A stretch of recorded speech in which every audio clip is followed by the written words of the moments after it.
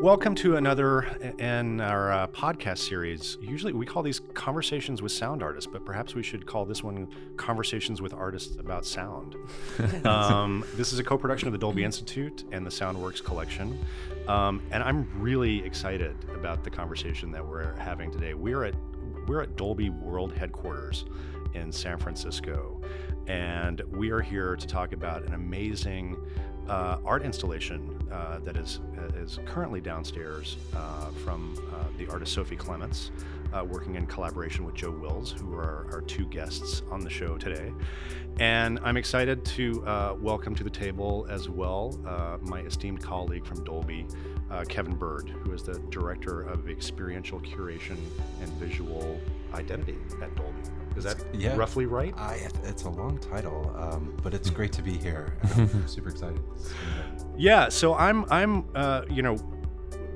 this is going to be a fun conversation for me because I come from the world of sound for cinema, and what you guys are doing here on site is just really mind-blowingly amazing to me.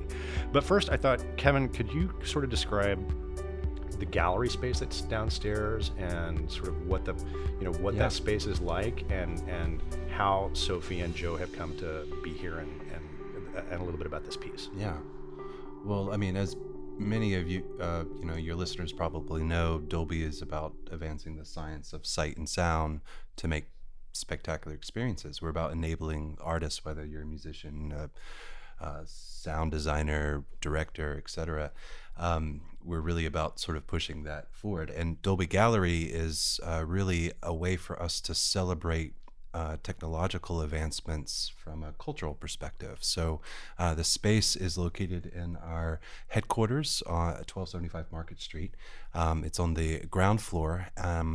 The different aspects to it, which are pretty amazing, is this incredible, we call it the ribbon display, but it's a long 4-foot by 60-foot LED screen, and that's accompanied by Dolby Atmos in the lobby space, so we can really take advantage of spatial audio in there.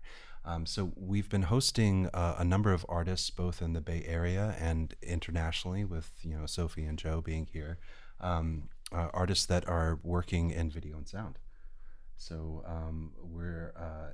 we have a new exhibit every 6 to 8 weeks, and the latest piece in the space is by Sophie and Joe, which I'm excited for us to be talking about today. How did you find Sophie? Good question. You know how these things work. I mean, you guys are being very silent over there. I've asked a question. I don't know how they find me. I'm intrigued. I'm like super lucky. We stalked her for about 12 months on Facebook and Instagram, and eventually got the courage to speak with her. I think we're always kind of looking out there. The greatest thing about the World Wide Web right now is that you can experience artists' work, maybe not in their full glory, but at least get an idea of the aspects that they're interested in. And we were kind of very interested in the way that you were sort of approaching sound and being sort of central to the visual image, and particularly your collaborations, I think, with musicians, and that seemed to hit a nice connection back to this theme of cinematic magic. So celebrating Foley techniques and the history of sound, and it seemed to just fit quite comfortably. And then I came over to your studio, I guess it was before Christmas of this. Which is year. where? In London. Okay. And had a chat with you, and just it was more about understanding what she was kind of thinking of the space, and how she could sort of bring her art to it and take full advantage of the technology in the space. So this all came together pretty quickly. Super quick. So Sophie, I think, obviously, our podcast audience has tended to be film students and aficionados for sound and film and television and games. Yeah.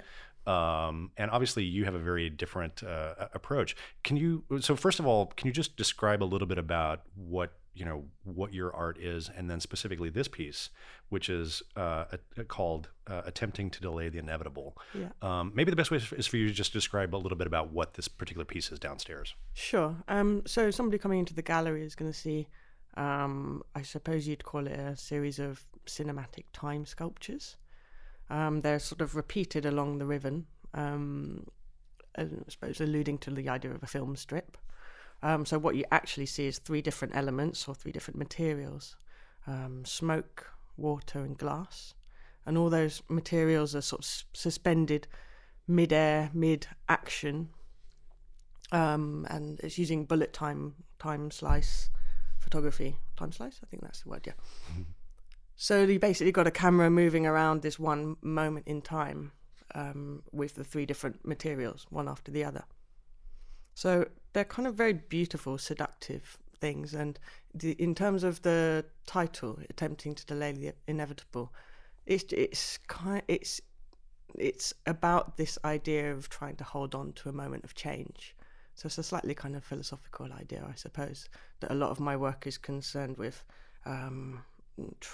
Trying to sort of stop change. If we all look back in moments of our life that we think were perfect, or this eternal dilemma of man, I suppose, of wanting to hold on to the moment. So that's what kind of is behind the title. But I mean, visually, when you see the work, you're essentially seeing these really beautiful objects, which I call like time sculptures, I suppose. And you walk in and you'll hear the sound of these objects that Joe and I have created using the sound system, which is really, really incredible thing to be able to use.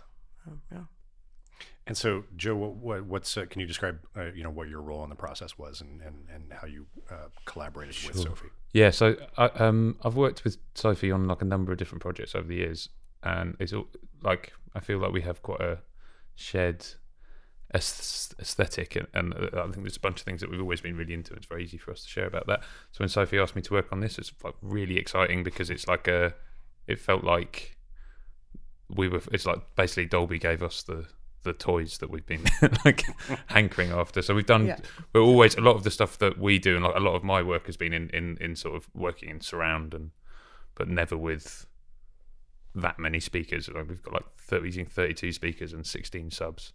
That's just like toys for me. But when you're not working with Sophie, what are you doing?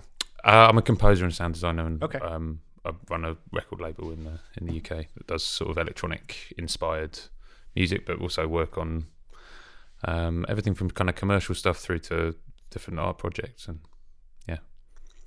So Sophie, I guess, just to take a step back, just a really basic question for you.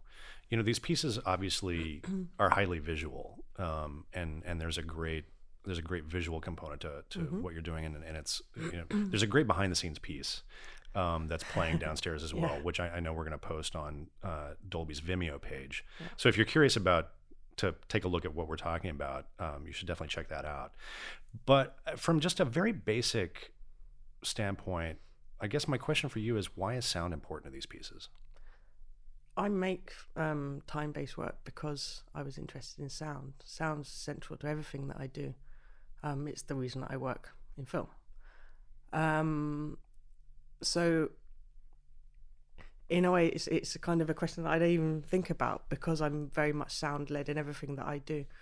Sound is massively important to these pieces, as it is to all of my work, because I suppose everything that I do is about refining and honing the marriage between sound and visual. Mm-hmm. So one can't exist without the other. I don't ever make visuals without knowing that they will have sound with them. So the process of putting sound to visuals, which is the direction that this happened this way, but obviously I do work in the other way as well. I spend a lot of time putting images to music.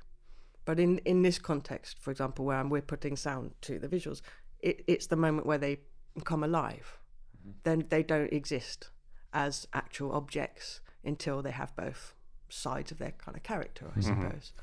It was really great conversation. I feel like those were some really lovely conversations for us to have, like trying to, I guess for me to try and understand what was in Sophie's mind about like how she felt the things were, and like, you know, kind of, I guess I have my own opinion about it, but then like getting to the point where we actually managed to realize these objects that like they feel so real and so tactile somehow, but they obviously don't exist in the real physical world, you know. So I'm trying to figure out what that sound is and what the kind of I guess like the emotive qualities of it and stuff are. That's been a really interesting journey for us, I think. I love those conversations. You know, the genesis of a lot of the sound and the work was happened while you were doing the visual, which I found to be really unique. So you're recording sound in the same space. So there's maybe you can talk a little bit about that like process and, you know, this behind the scenes. Yeah, and I think we should probably just take a moment and describe a little bit about. So you shot with a ring, a 360 ring of cameras. Yeah. And so the idea behind, and there's a great playfulness to this. I mean, even just beginning with the title, attempting to delay the inevitable. And then I found it hilarious that, you know, 2 of your 3 elements are smoke and mirrors, which we would tend to. That was on purpose, by the way. Right. Yeah, that was totally intentional. Yeah. Maybe I could just explain a little bit of the thinking behind that. It's also just really lucky that these are materials that I'm really interested in working with. But, you know, given the cinema magic theme, I was thinking, well, what's the magic of cinema for me in relation to my work? And of course, it's illusion, right? I mean, we set up a series of like multiple illusions, whether that's acting or believing in an actor or as a performance, or whether that's creating a set, or whether that's manipulating time. Like we're constantly setting up a series of illusions to make somebody believe something, right? And so then I was thinking, well, you know, what's another way of talking about illusion and magical illusion? Well, it's smoke and mirrors, right? Right. And I straight away was like, there's my little hook. Yeah. You know, that because that's basically what I'm doing in my work anyway. I'm super, super interested in that idea of the illusion of reality, and I, you know, creating objects using our tools that we have with the moving image, right? Which essentially is being able to manipulate time. You deconstruct it and put it back together in a slightly different way, and then bang, you've got a sculpture. So that's kind of why I found a real link to the brief, or the subject of this piece, which was through the idea of smoke and mirrors. Right. Basically. Right. It became very whimsical. Yeah. Which I love. But it's one thing I wanted to ask you about, and I'm sure that's, you know, part of your conversations as you were exploring the idea. For me, there's very different information that's coming to you visually as opposed to from the sound. And can you talk about, you know, what's the emotional state that you're trying to elicit in the audience, and how are you using image and sound separately to get at that goal? Yeah, I mean, it's something that is a massive thing that we think about throughout the project. The emotional state really that I'm looking for in the audience is a kind of wonder and awe, and that kind of seduction towards this impossible thing that you're kind of looking at and experiencing. I think there's something very universal about that kind of awe that you can get when you're looking at natural phenomena and simple things reacting in interesting ways because of light and, you know, wind and all sorts of stuff. So in terms of when you put the sound to something, it's really, really key. You have to keep thinking about that. What's the feeling that we're trying to get across? And so that's why it's like you work on multiple levels. I think when I came into the sound design, you know, I was definitely thinking that it would be non-tonal, that we would kind of really work with the fragility of the images, and I was interested in changing the weight and scale of the objects with sound, because you don't actually know how big those puffs of smoke are, and also they look so solid but hollow. Right. And there's these really interesting conversations that we're having, because I'm saying, well, you know, I want that smoke to feel like if you were to pick it up and drop it on the floor, it would shatter into lots of pieces. Yeah. You know, and so that's kind of what I came into it with Joe wanting that kind of thing, but then quite soon we realized, actually, how do you make those sounds, how do you assign those sounds to something that isn't actually rubbing against anything, it's not actually touching anything, actually it's just moving, and a thing that's sort of floating and moving doesn't really make any noise unless it touches something else. So then that element of trying to give that feeling to the objects was we were only really able to give it that kind of hollow sound, or I suppose, on the edits between one object and another object. Oh, interesting. Right. So we started to then think about, like, what's the voice of the object, you know? And so we started going off in a slightly different direction, didn't we? Of going like, what's the feeling more than what's the actual physical sound, because it's not. You're talking about the voice like in almost like an anthropomorphic sense of like. We kept talking about the soul of the object. You know? Right. I don't ever think about it like anthropomorphically, but it more kind of, I don't know, philosophically or whatever. I don't know. That's not even the right word either. But yeah, it's like, how do you work on all these levels to basically construct a sort of feeling for the audience, or an experience for the audience. So there's certain points where we like, this is definitely more dreamlike. Right. So let's be more full and more tonal, I suppose. Yeah. And then, you know, and that was the nighttime in the first images of the smoke that you get, and it's in the nighttime, and then there's all these conversations, well, about scale, like, okay, it's more dreamy, and so it should be more rumbly, and then as the camera gets closer, well, then maybe it feels like we're in an airplane going through like a dream cloud, and so then we need wind, because actually, so we start going off in different directions as we start working through it. But it's that just careful balancing. There's a lot of interesting things to me in what you just said. So in terms of the palette of sounds that are on these objects, I'd love, Joe, for you to tell sort of like, what are the components of those pieces? Because one of the things that I've found deeply intriguing about it is not knowing what you actually use to create the sounds.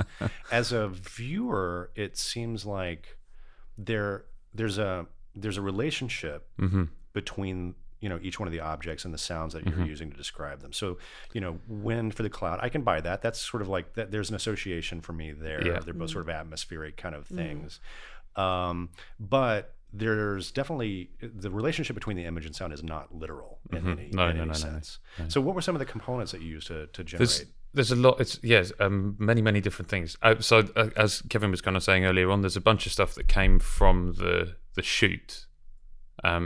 So there is the actual sound of like the fuse that's attached to the bomb, that kind of features. There's points in it where you'll hear that like very literally. It's the start of the smoke section, but there's also, it's kind of throughout.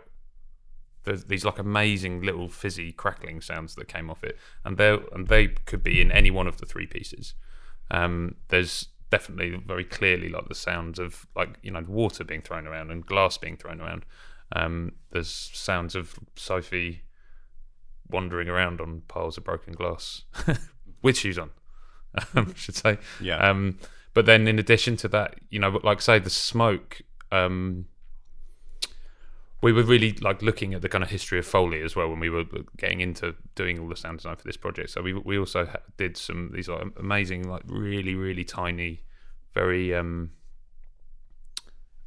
super quiet recordings of there's like ceramic, wasn't it? Ceramic thing. Yeah, so it's like a broken mug, and it's just running your finger really, really slowly around the broken edge of this mug, and then that's actually kind of the core That's during the glass piece. No, that's that's the the smoke. That's during the smoke piece. So when you hear there's these sort of notes that come in, yeah, that's from this broken mug. And there's a point in the water piece where you're hearing like get the same thing but on a whetstone, just sort of pulling your fingers over a whetstone. Mm-hmm. And it was really interesting. I mean, we're obviously recording it. It's very, very high gain recording, and so you can really hear the difference between like one finger or two fingers, or like dragging your whole hand over it, or using like the tip of your finger or the pad of your finger. That one's amazing because all these things have tones to them, and that's what's become the sort of musical, in inverted commas, part of the composition. There are all these tones that have come from the materials that we've been working with. And then obviously with a lot of the water is glasses, is wine glasses, sort of pitched around, and I think there's something that's been really, really sort of wonderful thing about how it's worked out musically is like none of the obviously all of the objects that we've been talking about. There's like tuning in music. It could be quite could make you think about sort of tonality and stuff in a very sort of kind of conventional way, I guess. Like, what is a chord?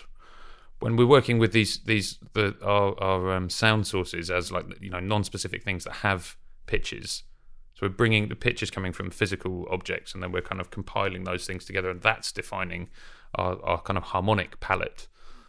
So there is, like as Sophie's saying, like as we started off from this like very, very pure, what does that object sound like? And on the quest to do that, we found all this kind of tonality and more sort of musical elements that have come through, and that's then led to this sort of 3-movement composition. And actually, there's each movement has the same sort of arc of the introduction of these tones that then move away to a space which ties in with as the shots move to a kind of daylight, and then then a kind of stronger return to the sort of tonal material towards the end of each movement, and where those tones came from is a little bit different in each one. And we have there's this sort of ceramic thing in smoke. There's glass for water, and then the glass is actually glass for once, but it's like taking tiny bits of the tinkling sounds from sound, So we like just looping these tiny it's like micro sampling really so basically very slowly pouring out a bucket of smashed glass and mirrors, and then just catching one of those little tinkles and kind of making it into a tone that resonates throughout all of it. So many layers, and we've tried to approach each. When we've thought about how the layers of the sound work, there's always space, and the space has always come actually from the warehouse that we did the video shoot in. I mean I don't know, is it a video shoot? What do you call it? Film shoot, whatever. Even though it's not in fact film. It's not in fact film, the many photos shoot. Yeah, so exactly. So why is it important to you to record the sounds in the same space that the image is recorded? I think that there is an aesthetic and a quality that pervades both, and you can kind of see that in I feel the space when I see the image. I'm imagining myself in some imagined space with it, and it's not to say that like we've exactly sort of brought in that warehouse, and you have to imagine that it's in that warehouse. I don't think that is the space that I'm imagining experiencing those objects in, but it is part of the visual quality, and as such is part of the sound quality as well. I think there's also an element of purity of process. Mm-hmm. Mm-hmm. I mean, I think with most of my works, I would tend to try and make the sound from the sound of the actual objects. Rather than recreating it after the fact? Yeah. Uh-huh. And what I would usually end up doing is sort of augmenting it with things. But the core of the sound that you're hearing coming from those objects. For me, it's a sort of purity thing. That they actually, the whole point, for example, visually, of course, all these things that you're looking at could be made in 3D. They could be, synthesized images. Synthesized images. Right. So for me, it's extremely important that they are not, right. and they were filmed. They actually really did exist for a real moment in time. And now we're just looking at it in a different time frame, and for the same kind of reasons that the sound did actually originate from those physical actions that Right. happened. Yeah. So that's kind of I mean, I would say that, as I'm experiencing it both visually and sonically, one of the things that I take away is the maybe the imperfection of the experience, Yeah. and where so much of maybe what happens in film is about sort of achieving perfection. There's these hints that are visually part of each piece that either show context or a bit of the stand or the something. You can see some stand, of the rigging, Yeah. right? So it's Yeah, almost exactly. or you see like a little string Yeah. here, Yeah. Yeah. and there's something to that it gives me it grounds me in a very specific place, and I would argue that sonically maybe that's like that I think it is a purity of process, but there's these hints that both sonically and visually that I find pretty That's compelling. really, that's really interesting, because you could easily have gone in image manipulation and taken out those bits of the rig Sure. and made it into a much more sort of ethereal, they're absolutely intentional. And in past pieces, I've even, if you've got a camera circling around an object that has been constructed in a similar kind of way, I've quite often put things in between the camera and the object, so that you pass, behind a ladder, and so you see the object through the ladder. That realness is really, really important, and the imperfections are completely part of that, and they have to be there. And it's not about creating an object just to look at the object itself. For example, that's why I've shot them in daylight as well as in a sort of more lit kind of dark studio kind of situation, because it's all kind of about these absolutely beautiful things existing in a really ordinary kind of space. It's not supposed to be a studio shot like da-da, like right. These sort are of not a- glamour shots. yeah. So it's about that friction Yeah. of reality, and I think that's what makes them especially seductive, because in a way we're used to seeing these kind of like slow-mo or bullet time shots, and we've seen it in advertising, we've seen it in Hollywood movies or whatever. It's not a new language, but the fact that they're imperfect kind of, for me, it makes me want to reach out and touch them more. They're more accessible to me. Right. There's sort of less veiled behind this sort of perfect sort of screen. It's a more real thing that's really intentional, basically. Well, I want to follow up on that line of thinking. Some of the other pieces that you have on your website. One of the things that I think is true about the piece that's downstairs right now here at Dolby is it looks fantastic and it sounds amazing, because of the sound design and also because of the Atmos presentation, That definitely helps. Yeah. which we'll talk about in a minute. But one of the things that I was deeply intrigued by some of the pieces on your website, and I'm thinking about like pieces like Bicycle Samba, which I'm sure is something that people point to. You have a tendency sometimes to combine really pristine sound with very lo-fi images. Yeah. And I wondered if you could speak to that a little bit. Because like Bicycle Samba, I felt like it was shot off of a monitor. Like Yeah, you a few purposely times. degraded the image several times. Yeah. I mean, maybe Bicycle Samba is a difficult example because it's really fun. I think that maybe there's a couple of things in play. I mean, firstly, which isn't really a proper answer, but when I made those pieces, I was studying, and I was studying at a time where we were using standard definition digital cameras, right? And at the time, I was really having a problem with digital footage as opposed to sound in terms of how you affect a viewer. You're talking about sort of emotionally how digital Exactly. affects them differently than film. because like, okay, so I'm not a proper sound designer, so I'm sure lots of sound designers would hear me talk about this and sort of pull me up on it. But my feeling about sound is that it's such an open medium. You process it in a very different way to how you process visual material, and I found it extremely open as a medium to work with, and I could work conceptually with sound very easily, and I think create things for me that were powerful and very interesting quite easily.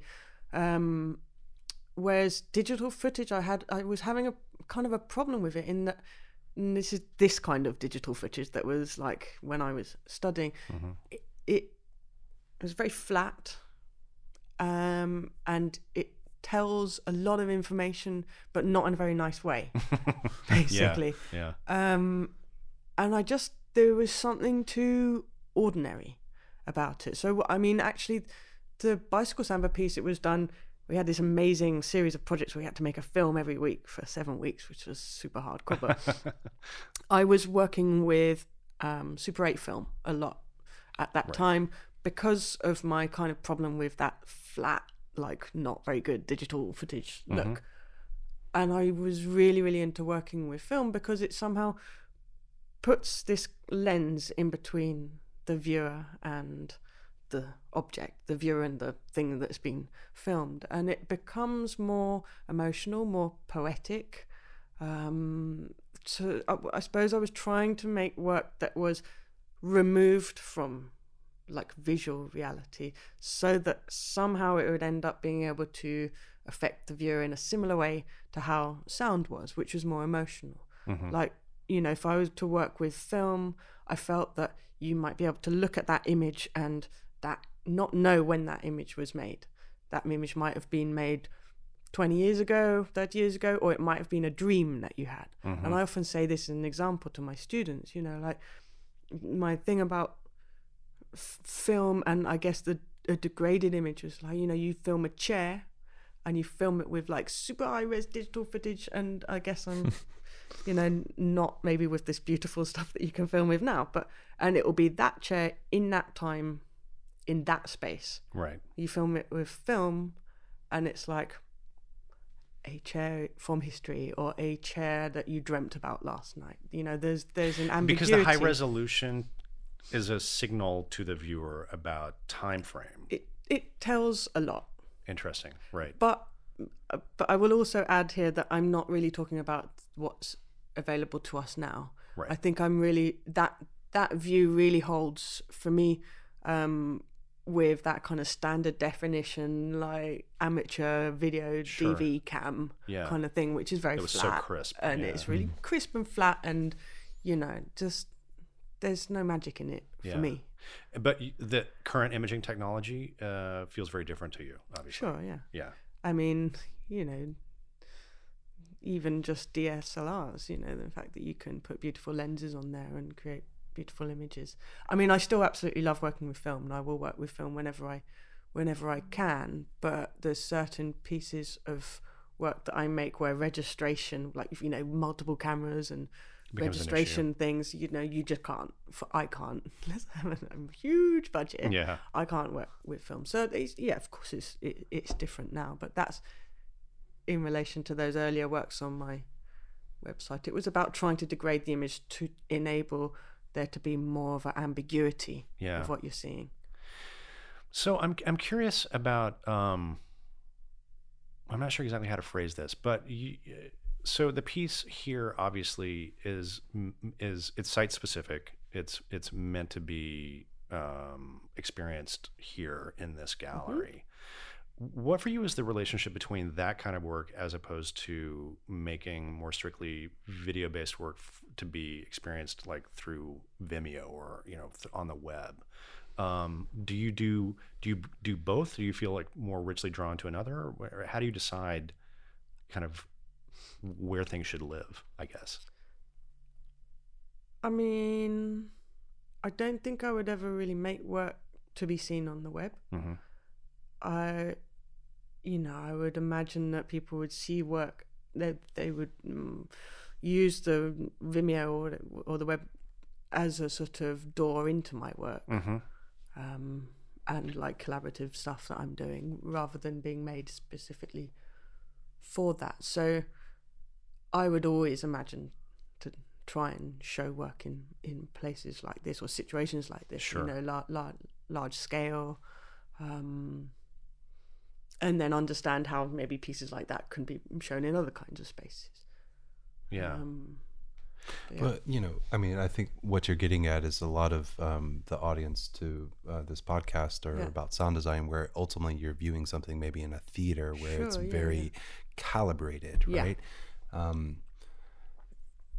A lot of the spaces that you work in is not necessarily in a theater, and I think that's kind of maybe at the heart of like, how does that begin to affect the way you're thinking about your work? Yeah, I mean, we actually spoke about that a little bit earlier today in terms of, you know, this piece. I think you've got to understand what variables you'd be working with, and what best configuration of sound and image projection or screens or speakers, you know, how you make the work best in a particular situation. I think both of us, you know, in terms of video with sound, most of the time it would probably be either in a gallery for me or a live performance situation. So we're always talking relatively large scale. You know, I might have my work on monitors, or I might have them like here, or I might have them as a series of projections, or we might be doing a live performance where there'll be a big projection and live performance, you know, but it's always in that kind of context, and you always just think, okay, how do we get the best out of this situation? Do you know what those contexts are going to be before or as you're making the piece? Because I can imagine, you know, I mean, my experiences with video installations in galleries tends to be a little frustrating because, you know, acoustically these are not these are not great spaces, and often visually not either. You've got you know light bleeding from other places. You know, I find that right. So how do you optimize for that experience? You make the work as best as you can. You make it, you know, absolutely as good as you possibly can in your, you know, computer and headphones, and then you go there and fight the fight. You know, I mean that in a silly way, but also that, you know, it's true. You know, you go there, you represent the piece, and you work with the people there to make it like be shown in the best possible way. Right. But yes, it's always a bit of an issue. There's always, you know, how do we play it back? I mean, God, we're so lucky here with the playback situation and sound system. It's like a dream turning up and not having any stress. We've had no stress at all. But, you know, usually there's, you know, what projectors are you going to play it on? Yeah. What's your playback system? What are the sounds? I'm fighting. No, we have to have bass in the speakers. You know, it's interesting because I like, you know, getting back to that imperfection. You know, every space is going to have that, and so how do you embrace it? Like when I was watching the piece for one of the first times, I was like, wow, that really sounds like a bus coming around the corner, and it was a bus coming around the corner. You know, so you're working maybe in a less pristine presentation. Sure, but actually with that, one of the things that was great about the process here is that you know, Dolby has enough tech basically to be able to do this. You know, to be able to bring in ideas. We obviously had to mix it here, so in the studio here first, but then actually having time with an open-ended session in the space. So I remember when I arrived, one of the first things that John Luce said to me was like, you know, there's all these very, very quiet textural sounds, and he's like, well, we're going to have to compress that loads because you won't hear it over the buses and stuff. And my natural sort of response to that is like, take your hands off my stuff, you know, like sure. It's like that for a reason. But he's totally right, and obviously he has a better experience of the place than me, and then we were actually having the time and to work with the mix in the space, and like bring up the things that were too loud, bring down other way around, bring down the things that were too loud, and like bump the really textural stuff. see what works, because obviously also like it's such a kind of crazy space for surround sound, this sort of L-shaped room. So to be able to play with the movement of sound within it and stuff to this really, really specific and intense detail has been a really fantastic experience, I think, for both of us. Yeah. And so often, when working with artists going into galleries are just not designed for sound. And of course, so like usually like step one, the sound system is like some stupid thing for like communicating that there's been somebody's left their car parked outside. System. Yeah, like in the room. Yeah. It's like this tinny thing, and they're like, yeah, put your like mix that you've spent weeks working on through that. Or they'll bring in sound and like there's nowhere to put the speakers because it gets in the way of the like projections, or like everything's booming all over the place. There's like you can't run cables anywhere. So the difference, it's just such a different experience for us here because it's set up. Let's take a moment just to describe what acoustically is happening downstairs. Yeah. So the dimensions of the lobby space are basically the video ribbon is how long is it? 62 foot, 64. I don't know exactly, but around 60 feet. Yeah. And it wraps around a wall, right? So what the audience is experiencing downstairs is a Dolby Atmos mix, which in this context means 3 sets of overhead speakers. So there are no there are no wall mounted speakers. It's entirely coming from overhead. But the Atmos comes in because each one of the speakers could be triggered individually with a sound object. Yeah. So you've got this, kind of 60-foot long runway to work with. Exactly. Yeah. Acoustically, that's also in 3 levels. Yeah. So moving back from the screen. So it's highly directional and very specific. And John Luce was telling me earlier this morning something like 50 some odd speakers, and then something insane like 30 subwoofers. 34 subs. 34 subwoofers in this space, which on another thought when I was experiencing the piece, the way you've shot this, which is basically these suspended objects, and then you're using the 360 cameras to move around them, but they're frozen and suspended. So there's a great lightness about them, but the sound introduces weight in a really delightful way. So I'd love for you to talk just a little bit about, so you did a certain amount of mixing and preparation in England before you came here, and then you got here and worked with John Luce, who is one of our great sound mixers here at Dolby, to do an Atmos version of the mix and also optimize it for the space. So what was that process like for you?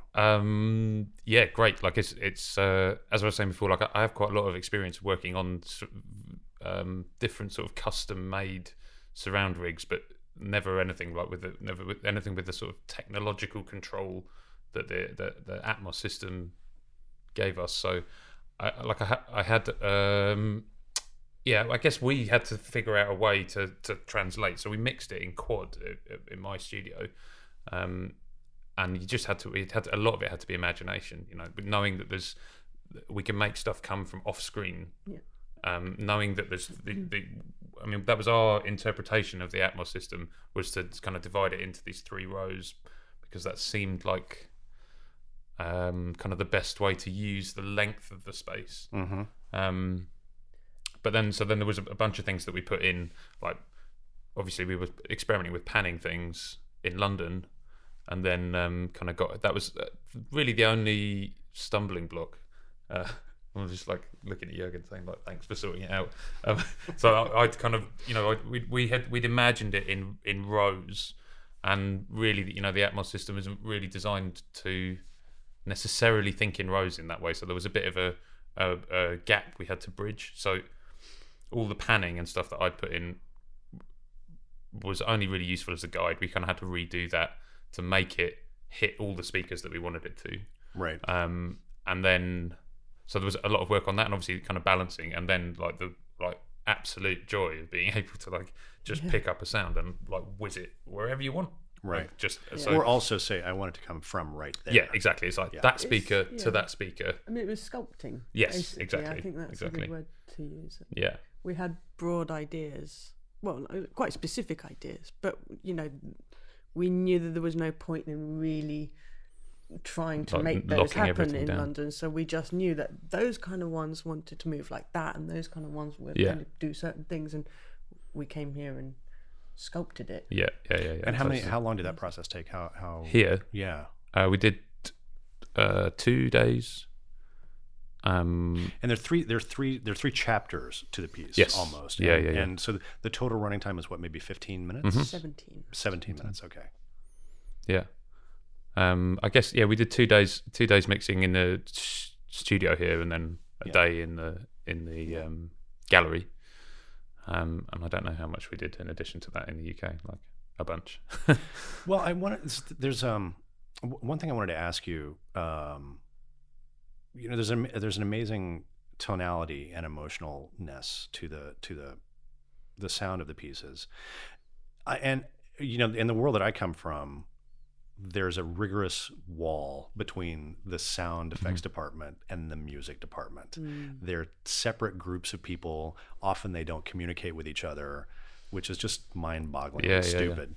But that's a lot of the heartache and woe that happens on a final mix stage, is because all these elements are finally coming together for the first time, and often they're competing for attention, or each department has felt like they were responsible for doing the same thing. But there's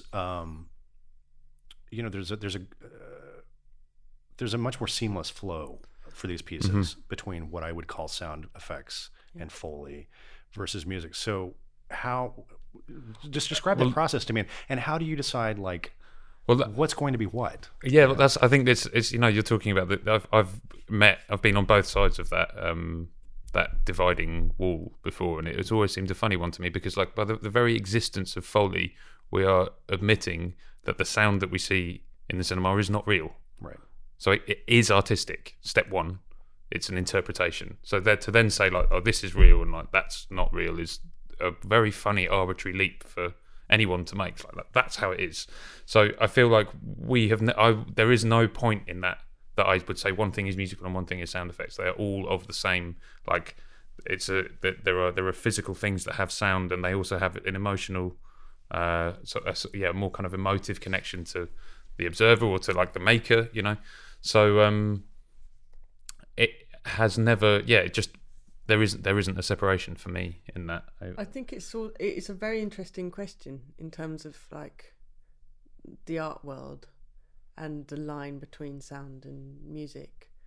I mean, of course there are exceptions, but I certainly felt, years ago when I was finished my MA and knew that I was working with sound and music.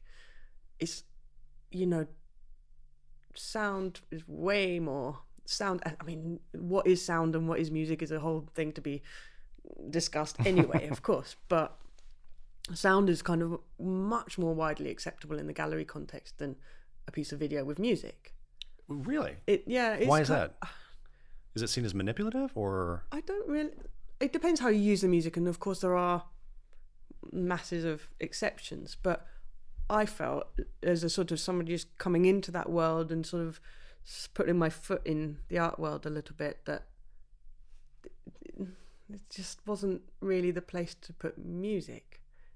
Not in my kind of work, not in the kind of work that I'm making. And so that's a kind of a half point, I suppose, because I kind of can back it up, but then not really. But it's something I'm very aware of when I'm working with sound, with my pieces, because I want it to be evocative and I want it to be emotional, but I don't want that. You have to rein it in. You have to be on the right side of that, because if you push that evocative emotional thing, which I suppose comes more with the tonal musical thing, it can become a soundtrack, right, and not the sound of the thing, right. So it has to be the embodiment and the reality of the object, not that object soundtrack. And I know that's a really fine distinction, but it's really, really important. Well, it's also, by using the objects like a glass to you rub it and you get a tonality, you end up kind of sneakily getting to the same point. Yeah. But in a way that's not obvious, and a way that doesn't signal to the audience, we're manipulating you through music. Yeah. Right? Yeah. And that's what's so lovely about doing these things, because for example, I know that Joe has this sort of amazing breadth, or what's the word, breadth of sort of sensibilities or artistic sensibilities. I knew that we could wholly go down the purist sound design kind of everything comes from the space route, and we would have made something really great. But I know that you also have a really, like you make really delicate acoustic music at the same time you make super bass heavy electronic music, and I knew that there's a sort of massive sort of tonal world that you could bring to it. And I think when we started, I was maybe not up for that, but gradually going, maybe we really need to bring some tones out and make some really beautiful moments. And ended up, that's really what this kind of iteration of these pieces really needed. It really needed the sound to help with the beginning and the end. So with every piece, it starts kind of with a realistic sound, and you finish with this really kind of luscious, more tonal musical sound, and that was became really important. But I really savor and love those moments when you go, actually, let's go there. Let's go to that beautiful tonal place that we didn't expect to get to. But you have to do it from a kind of purist sort of perspective, I suppose. Yeah. So that all the tones have come from the actual. Well, it's interesting what you just said, because I find that often ends up being the case, which is that you start with a set of arbitrarily but self-defined rules. Like, and then you live in that world, and then you decide to break them, but you do it mindfully. That's the all important part of that process, isn't it? You have to sort of define somehow so that you can actually make a clear decision about the thing that you've defined. It's like, okay, I see that now, let's do this. I think there's something for me in the tonality of all of those bits. There's this sort of wonderful that's one of the things that are my sort of happy points within watching the piece as it's installed here. It's like that you can kind of drift with the object in the space with it, and it's like there's sort of beauty and power and like all of these other things that are not. I think they are in the perceived object, but we've sort of like really tried to bring them out with the sound so that you can let all this stuff wash over you and enjoy it. And that's my sort of happy point. Standing on the corner. The corner is the place to check it out. You just let it all happen. Okay, well, we'll take you from your happy place to a question. Not to put you on the spot, but Sophie, this combination of image and sound has been bedrock or I guess a foundational principle of your work, and you've worked with lots of different sound artists. So what are you looking for in a collaborator? How do you? Well, actually, I haven't worked with lots, and I think that's the key. I like to form long-standing, close relationships with sound collaborators, because it's such an important part of my work, and I have to be able to communicate clearly. So really, in terms of people that have worked on my, my sort of maybe more gallery work, which I would set aside from my work with musicians where I'm working on their music. I think there's 3 or 4 people that I've worked with. Like I was saying before, I work with people whose aesthetic sensibilities I find are kind of along mine, that I think that they have something to bring that I wouldn't be able to bring, and that we have a clear method of communication. I mean, that's really the key. When we sit in the studio and do hand gestures and silly sounds, a lot of amazing noises. Of sort of, this, trying to talk about the spirit of this smoke thing. I mean, it's. Yeah. I've had situations where I, tried to explain these certain things to maybe 1 or 2 sound artists, and you think that you're completely on the same page, and that right. we're so there, we've cracked it, and then you go off, and then you come back, and I'm like, wow, that is absolutely not what I was thinking at all. Yeah. And sometimes that can be delightful. It can, But oftentimes sometimes it can't. But But I could maybe say that that's one of the things that I like about our working relationship, actually, is that when that does happen, I feel like, so actually we were talking a bit about this earlier on, like the very first versions of the sound that I made were much more epic. Like, I mean, I know it sounds quite epic now. Maybe we found a middle ground or something, but it was like massive, really loud, huge, sweeping things. And then like Sophie came in and was like, actually, like it's loads more fragile for me. And that's actually a really exciting moment for me. Like I was a bit like, oh right, okay, like just put the brakes on with where my brain has gone completely and come back to find something else. And that's kind of, and then we've gone down this other journey, and there are elements of that have come back in. But that's why collaborating with somebody that you can work well with is a wonderful thing, because what comes out is something that neither one of us would have made by ourselves. totally. It's this like third person that is a bit of both of our brains that has that idea, and that's a wonderful process. And it's so important to me, because that's what it's breathing life into the work. It's such an important part of the process that choosing a collaborator is just so important. And obviously I've worked with Joe. We've worked together for 10 years or so. I mean, we've only done really sort of 1.5 or 2 of our own projects together, and I'm sure we're going to do lots more in the future. But I knew that Joe would be absolutely perfect because I know his sensibilities from working with him for such a long time. I know that he has, those spectrums of like abilities and sensibilities, and from the like I said, the heavy bass to the super sensitive, beautiful acoustic stuff. So I'm curious for the both of you, like, what are other media that you're interested in exploring? Like, is VR an interesting thing for you? Just becoming one, I think. And it's funny how sort of quickly it's become kind of on exploding my radar. Right now. Yeah. I have a very, very good friend who actually made the Bicycle Samba piece with me years ago, a guy called John, who now lives in LA, and I think he's even partnered with Dolby, doing some stuff for VR with Dolby. But he phoned me up. Oh, with the Jaunt piece? Yeah. Oh, it's interesting. Yeah, I just came back from Sundance, where we premiered a piece from Jaunt and a piece from Specular Theory in Atmos for VR. Yeah. But sounds great. Yeah, I mean, he just phoned me up, a couple of months ago and said, hey, I'm doing this 3-dimensional sound for VR. It's super, super interesting. Would you ever consider doing something experimental? And I also have a sculptor friend who actually for years he's stopped making real sculptures and he's just working in VR sculptures.